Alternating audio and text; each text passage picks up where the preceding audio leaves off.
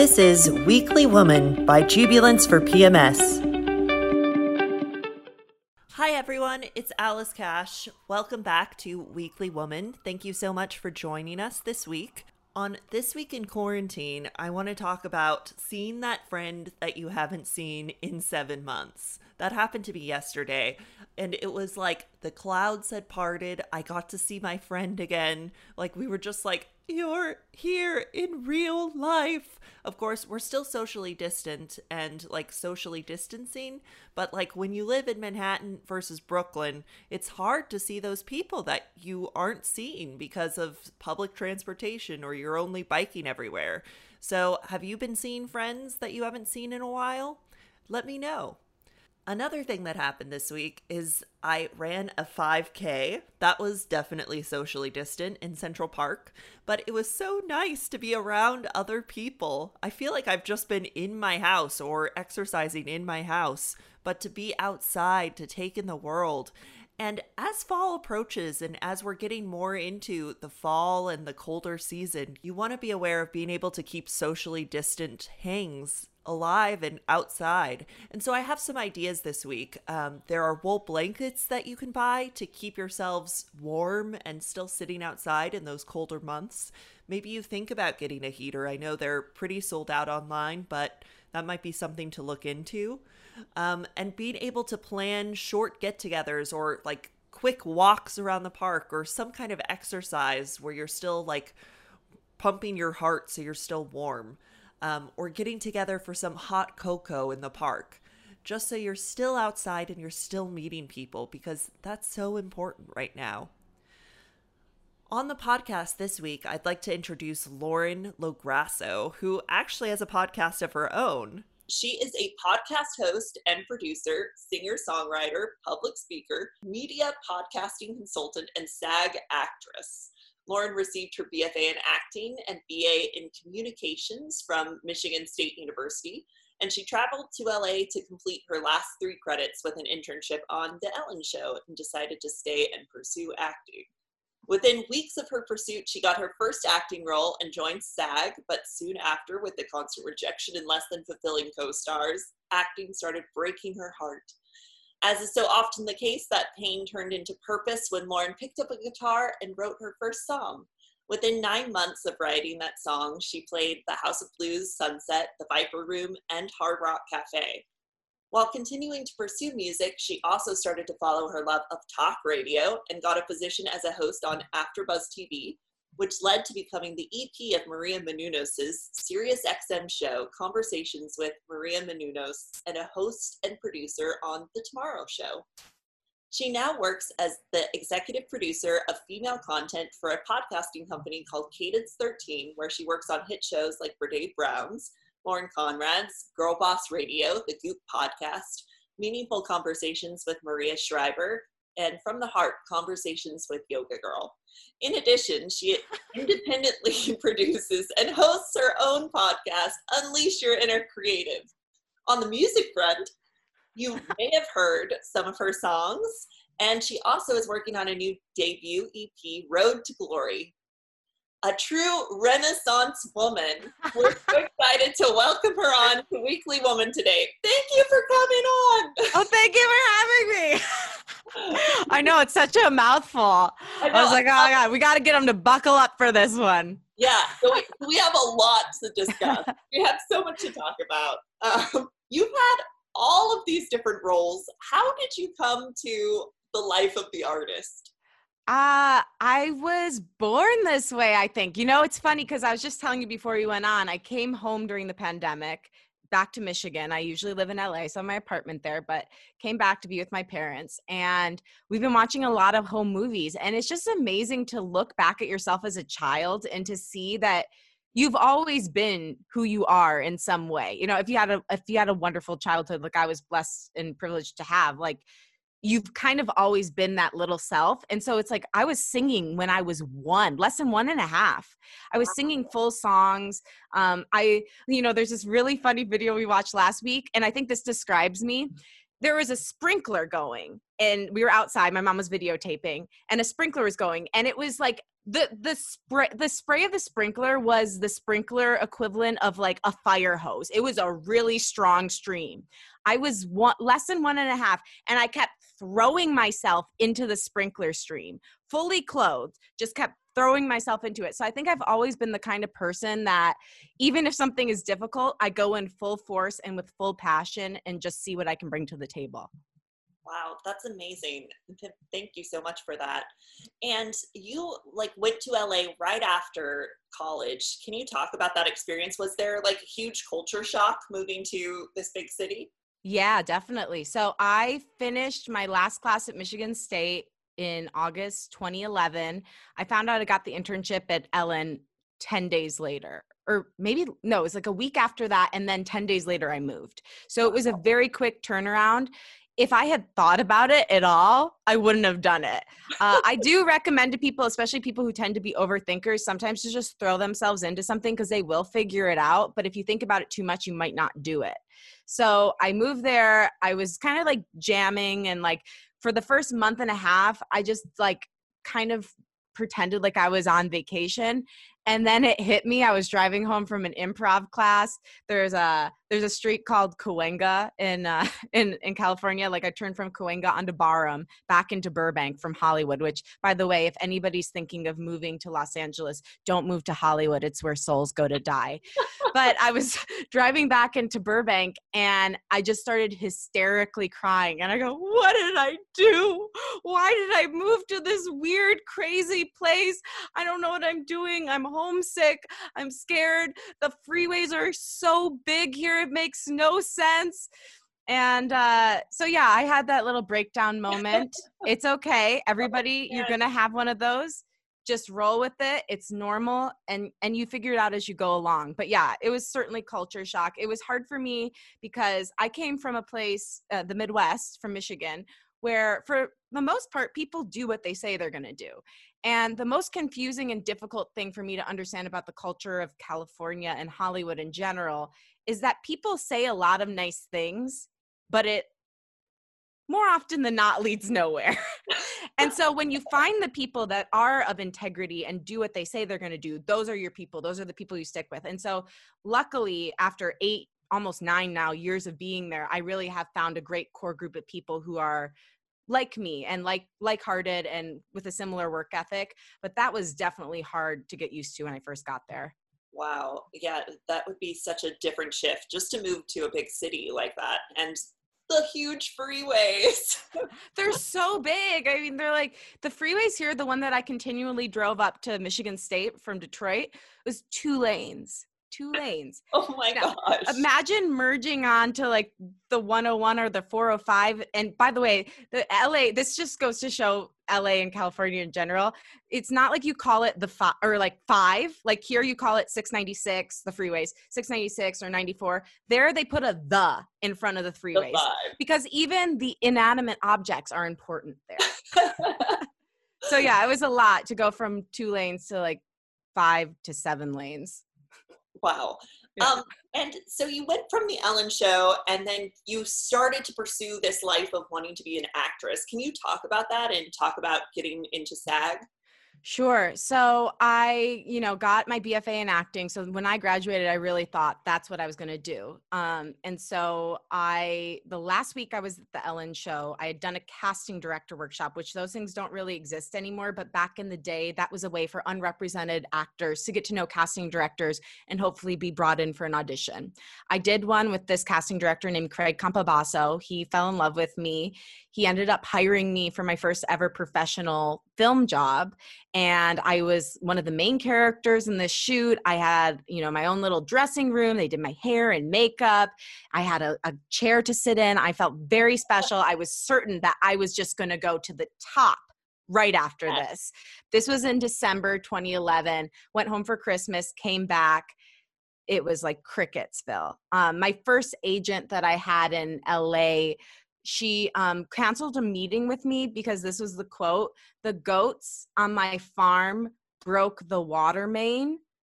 I thought I was getting punked. What? And she ended up signing me, and then she left town without telling me and like got out of the business. I found out from this guy I was in acting class with. So it was a rough road with acting, but it was through that first gig and a couple subsequent gigs that I was able to join SAG.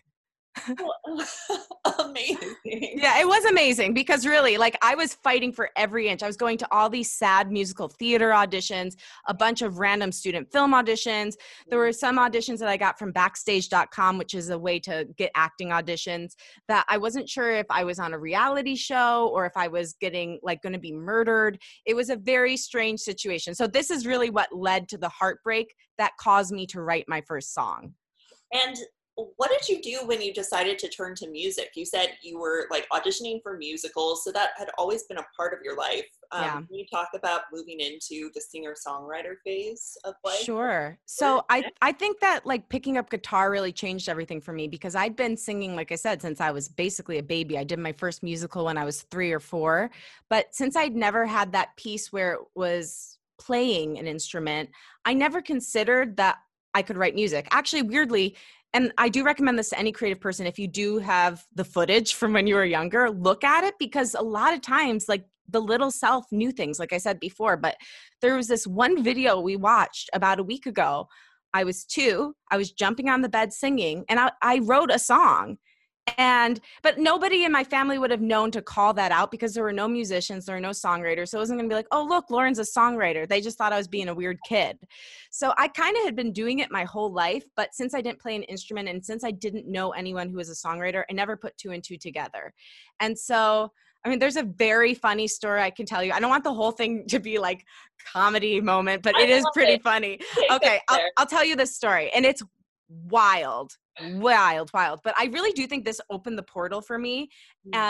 So long story short, I was a very good girl. I never tried drugs. I never did smoked pot. The last one of the last days of my senior year of college, and they will tie together, I promise. One of the last days of my senior year of college, I was supposed to sing at this award convocation. I was so excited about it. I had tweeted about it at the time. I had told all my friends. I was really excited. It was supposed to happen at 5 p.m. So I was running errands around campus. I decided to check my phone. It ended up saying that we need to be there at 2:45, which was weird because it wasn't until 5. Why would you need to have a call time that early for a college event? This was the last thing I was supposed to do in college, by the way, was sing at this event. I start panicking because I'm like, this doesn't add up. I'm calling all my friends who are supposed to be there. I'm calling my teacher. I'm calling the piano player. Finally, the piano player calls me back and he goes, "You missed it." I was hysterical because this was the way I was going to be remembered forever in college. And so I was inconsolable. I was calling my teacher and apologizing and saying, "I'm so sorry. This isn't who I am." Long story short, I ended up getting together with my friend Michael, who happened to be a pretty raging pothead. And I'm like, you know what? Let's just give this a whirl. I did way too much of it because it was a first time. I'd done it one other time before that, but that was like the first time I'd actually like gone in it to win it, really. And I took 5 hits on a water bong. I hit the floor and like started really panicking. And I made him walk all around campus with me. But long story short, when I was in that whacked out state, I sang every thought I had for 2 hours.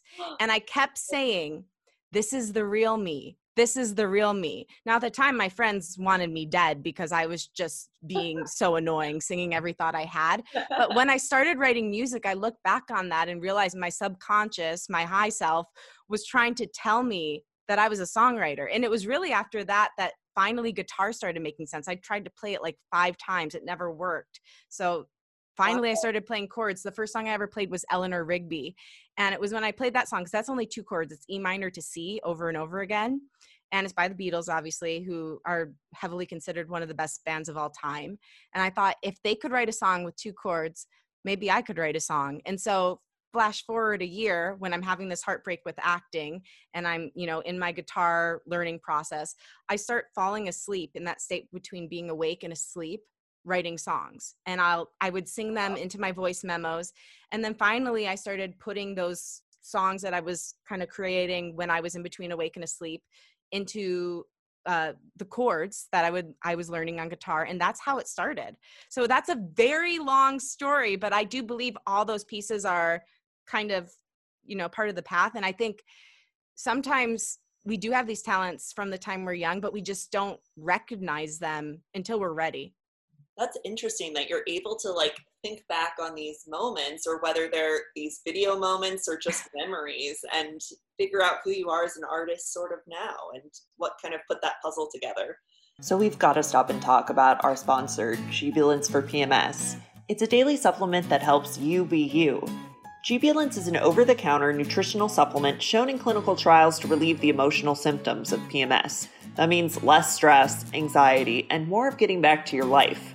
You deserve to be your best self all month long. And thanks to modern science, PMS is now optional. It's the first and only product for emotional PMS backed by real science with double-blind, placebo-controlled, peer-reviewed studies. And it works. I work for Jubilance because I'm here to help women, and this is the real deal. Jubilance isn't just a product, it's a global mission to make PMS mood swings a thing of the past. The Jubilance Sisterhood is a movement of thousands of strong women escaping the PMS struggle with science, sharing, and communal support. We're here for you each week with stories of amazing women, your weekly playlist on Spotify, and for you to dish and cry about periods on our Facebook group. So why not give Jubilance a try? Go to www.jubilance.com to learn more. Can you talk about Road to Glory, and when is that coming out? How can we stream it, and what was it like creating that? So Road to Glory is actually out now. I have Road to Glory, Rise. Oh, you're talking about EP. Okay. EP. So my single Road to Glory is out now. I have my other single Rise, and then Like a Bomb is also out. Next month, yes, in August, I have to think about what month it was. In August, I'm going to be putting out my next single. It's called Freak Show. And then I'm going to put one more out probably September, October. And then at the end of the year, originally I was going to put the full EP out in the summer, but just a tip for anyone who's an independent musician or just a creative in general, if you can parse things out and not just do like one big bang, like do little things, it gives you more opportunities to market and get your name out there. So at first I was going to do 2 singles and then put out the full EP, but especially now with COVID, when it's harder to record, I'm going to do it as singles and then put out an EP with a couple bonus songs on it toward the end of the year. How were you able to record this with it being COVID? Were you recording in a studio in LA beforehand, or did you put this together at home with all your podcasting equipment? So it was actually done last year. And so we've just been doing it piece by piece. And me and my producer have been going back and forth, like getting the final mixes together and mastering it, which basically just makes it super pristine and ready to play on the radio. And so, yeah, we've been doing it all virtually, but I haven't had to record anything. That's the next step. I'm trying to get a nice microphone now where I can start doing some in-home, in-studio recordings. Oh, awesome. Well, I see your microphone right here. Can you talk to us a little bit about your own podcast that you've started? Yes, of course. It's called Unleash Your Inner Creative. And the goal of the podcast is to help people make creativity the filter for their life, redefine their relationship with fear, take it out of the driver's seat so it's not making decisions for them, and step more fully into the essence of who they are. And you know, a lot of it is, you brought up a great point that I like to trace the lines of kind of your creative life to figure out where these things came from and how you can best serve who you truly are. And so every week we talk to different guests that help us get to the bottom of the creative process and figure out how to be more ourselves and not let fear rule our lives. That's really great for right now. What would you give someone who like needed a helpful tip just right now during COVID? What's the best thing you've learned from your podcast about helping with fear and stress during this COVID environment? I think number one, don't deny how you feel. I think the times I've been most depressed in this time period have been when I've been trying to run away. Mm-hmm. And I really do believe that the only way out is through. So if you're in the thick of things, journal, talk to a friend, cry. I mean, I get a lot out of crying. For me, it's like, that's how I release my pain and like the trapped expression. I know sometimes it's hard because it's like, you know, you're going to have to go on a journey with that. But when you get through it, it's kind of like how the air looks beautiful after it's rained and it smells fresher and the sky's clearer. That's how it is for our bodies too, when we let ourselves have that full body expression by crying. So let yourself feel. And then when you're, don't beat yourself up too for being creatively blocked, because it's a very easy time to be blocked. Something that I've learned about being able to express yourself creatively and the way that I started writing again, because for about the first month and a half of the pandemic, I didn't write at all because I was so overwhelmed by everything that was happening and so stressed. I think that my brain just couldn't go there. And I started doing this thing on my podcast where every week I would give the audience a creative challenge. And that was just a word, and they could make anything based off of that word. They could do a drawing, they could cook a meal, they could write a song, they could play a game with their kids. Wow. Whatever that word inspired, create something from that word. And for me, having that container gave me the boundaries I needed to start to feel like, okay, I can get the hang of this again. It's not this weird, broad, like I can pick any topic in the world. I have something to steady me. And that's what really got the ball rolling. So I would say that, and just honor where you're at, wherever it is. Thank you so much, Lauren. And what has been your favorite project that you've worked on based on one of these words from your podcast? I wrote this really cool song. I don't know what it's called yet, actually, but it was, the word I gave was bird. And the lyrics are, I was kind of inspired. Have you read Glennon Doyle's Untamed? It's a book. I have. Okay. Yeah, okay, cool. So I was inspired by her book, and the lyrics are, I've been acting like a bird who cut her own wings, tied herself to the ground and said she doesn't sing, trying hard to forget my own nature. And it goes into this whole thing about, you know, in a lot of ways, how I've actually held myself back. And how could I get more in touch with that little girl? How could I get more in touch with who I really am, with the fullness, the largeness of who I really am? And it's the chorus is, I could fly, reclaim my space inside the sky. You know, it's about getting back to that broad, big soul that you are. And so I would definitely say that's my favorite. I'm still working on that as a human, but I love that song encouraged me to do it. Oh, I think that's just lovely. I love this idea that you're talking about of finding your way back to that girl, that young person, that person uninhibited by everything that's put on us as women, and like everything that society tells us, really. And something that we always ask on this podcast is, what is your definition of womanhood? It's probably something that can like shift in the next minute right after you say it, but what is it? Wow, I love that question. The first thing that came to me was strength.